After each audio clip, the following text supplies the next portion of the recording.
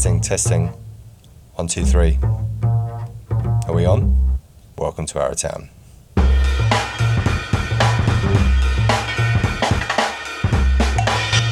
Hello, and welcome to the Arrowtown Podcast. My name is Nick Byfield, and this is the setup, the introduction, the inaugural episode to tell you what this is all about. In this intro, I'm going to talk to you about Arrowtown. What is it? Where is it? And a little bit about myself and why on earth am I doing this. So to begin, Arrowtown, it's a small town or village as it's often referred to in Otago on the South Island of New Zealand. Its Māori name is Kamuriwai, and it was a place where Māori passed through on their seasonal excursions from the east coast. They'd come to hunt moa and search for punamu or greenstone in the warmer months down here. It's about 20 kilometres and a 20-minute drive from better known Queenstown, the so-called home of adventure, and it sits in that wider district and catchment of the Wakatipu Basin and the Central Lakes. Arrowtown, as it's known today, was founded in 1862 when gold was found in the Arrow River, which passes through town, hence the shared name, although it was briefly known as Foxes back when it was just a collection of canvas tents along the river. It then expanded during the New Zealand gold rush, but by the 1950s, the population had dwindled to around 200 people, and it was almost abandoned. However, it clung on, and from there it became a popular holiday destination amongst Kiwis, with many families, particularly from down south, owning holiday homes or cribs, travelling up here to ski in the winter and enjoy the rivers and the lakes in the summer.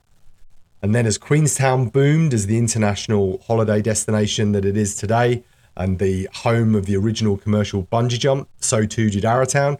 Arrowtown's actually closer to that original bungee jump on the Kowdale Bridge than Queenstown is. And with the town's historic Buckingham Street remaining largely intact, a fortuitous consequence of its decline, it's since become a popular place to visit and live, and in 2020 was named New Zealand's most beautiful small town. Today, Arrowtown has about 3,000 permanent residents, and at peak times can welcome an additional 3,000 people who come to visit each day at peak times. And all of those people tend to be concentrated around the main street in the centre of town. They come here to enjoy the history, of course, but also contemporary restaurants and bars, traditional pubs, boutique shopping, golf, the great outdoors, and increasing interest in tramping and biking or e-biking, the many trails and tracks that surround us. From the perspective of why do a podcast about it, well, I'll get into that a little bit more in a moment. But not least because I want to, and I think I might enjoy it. But also I feel that it's a very interesting place with lots going on and lots of intersecting discussions. In the wider context of Queenstown and the district, Arrowtown punches above its weight for the number of visitors it manages, as I've mentioned, but also its economic contribution. It's got a rich history, as I've mentioned, but it's also a working 21st century town. It's not just a postcard or film set. There's lots going on beneath the surface. It grapples with issues of how we utilise, enjoy and even promote our natural environment whilst we simultaneously protect it and respect it. And we've got a community that cares passionately about the future of the town from all sorts of different angles and perspectives. And there's always new conversations to have and opportunities to explore. So hopefully the conversations I bring to you will speak for themselves as to why it's worth my while doing this, but more importantly, why it's worth your while to listen. So a little bit about me. As I mentioned, my name is Nick Byfield. I'm currently the chairperson of the Arrowtown Village Association, which represents the interests of local residents. I also happen to be the co-chair of the Arrowtown Promotion and Business Association, the APBA, a bit of a mouthful, and that acts in the interests of local businesses. My accent perhaps gives me away as not a long-term local, which is true. I'm from the UK. I first visited Arrowtown in 2007, eventually moved here in 2018, following 8 years living in Melbourne. So that might account for my slightly Anglo-Antipodean hybrid accent, which I'm often accused of by friends back home. But a little bit more about that visit back in 2007. I came here from the UK with my then girlfriend on holiday. She later became my wife and later still, unfortunately, my ex-wife. But she was from here and we'd come to visit her home. In fact, she was one of those Southlanders that had spent childhood holidays in Arrowtown and her family had subsequently moved and settled up here. It was April 2007, so autumn was in full swing, arguably the most popular time for visitors. So the autumn colours were ablaze in the surrounding hills, and the autumn festival was ongoing. I remember seeing a vintage car parade down the main street and just assumed that kind of thing happened around here all the time. I hadn't really realised the magnitude of the autumn festival, and that's only grown to become an even bigger event now. It was definitely a really memorable holiday, and following the move to Melbourne in 2010, there were plenty of opportunities to visit, and like many people, we used to fantasize about how one day we might call this place home. That happened in 2018 with my daughter about to start school. It seemed a sort of now or never moment, so we made the move. And around that time, I'd been following the Arrowtown Village Association on Facebook as I'd been intrigued by the news and the goings on in the town, which I'd obviously come to regard as a special place.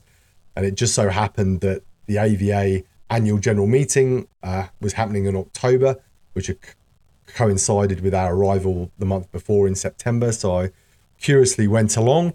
But when the call went out for new members to consider joining, indeed younger members, all eyes seemed to fall on a then 40-year-old me sitting smack in the middle. And my hand sort of slowly rose, voluntarily or involuntarily, I'm not sure.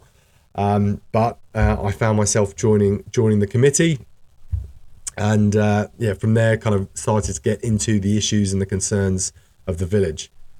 In December rolled around, I was volunteering at a charity auction at the famous Arrowtown long table event, which sees, believe it or not, a long table stretched down the main street, and all the local restaurants feed several hundred people who are lucky enough to get tickets. And during that day, I bumped into and met the then manager of the business association, Sue Patterson, who invited me along for a coffee at the next board meeting, which I duly went along to. And that led to an invitation to join the business association, which I found hard to resist. Or either that or this town is very good at coercing new arrivals into volunteering. But so being across both organisations, both for residents and businesses, I find myself quite involved in all matters concerning the town, as I say, from locals to businesses to visitors, which really leads me to why am I doing this. So I suppose I'm doing this with my village association hat on, as I imagine it's going to be of more interest, if at all, to locals. As the new chair of the AVA, the committee and I have been looking at different ways to engage with the community. Previously, we've had our regular article in The Loop, the free events and guide and directory that lies around town. We have our Facebook page, of course. Not everybody's on Facebook these days. And we've also started doing short Zoom meetings to get into a bit more detail on some individual but important topics. But I hope this podcast is going to give it an even greater opportunity for longer form expression and exploration of issues and topics concerning the town, the personalities and characters of our community. I've got a few categories that I think things may fall into. So I've got community, I've got council, business, environment, and of course events. We've got a huge events calendar, many landmark events that run throughout the year. From a personal perspective, I'm a first-time podcaster. I don't listen to other podcasts particularly. Maybe I should before I get into this. But for now, I'm just having a crack. I'm learning as I go and building a new skill set. I'm sure I'll learn a lot from the people I speak to, and I'll enjoy the creative process of pulling it all together and bringing those conversations to you. So that's it. That's the setup. That's the pitch. I hope you come along on the journey with me, or perhaps you'll catch me up further down the track. Thank you for listening to this preamble. I hope it was useful to get the context and the background of what I'm trying to do and why I'm doing it. Hopefully I've convinced you to listen on and get stuck into some episodes. So I'll let you do just that. Please don't adjust your dial, turn up your volume, sit back and enjoy.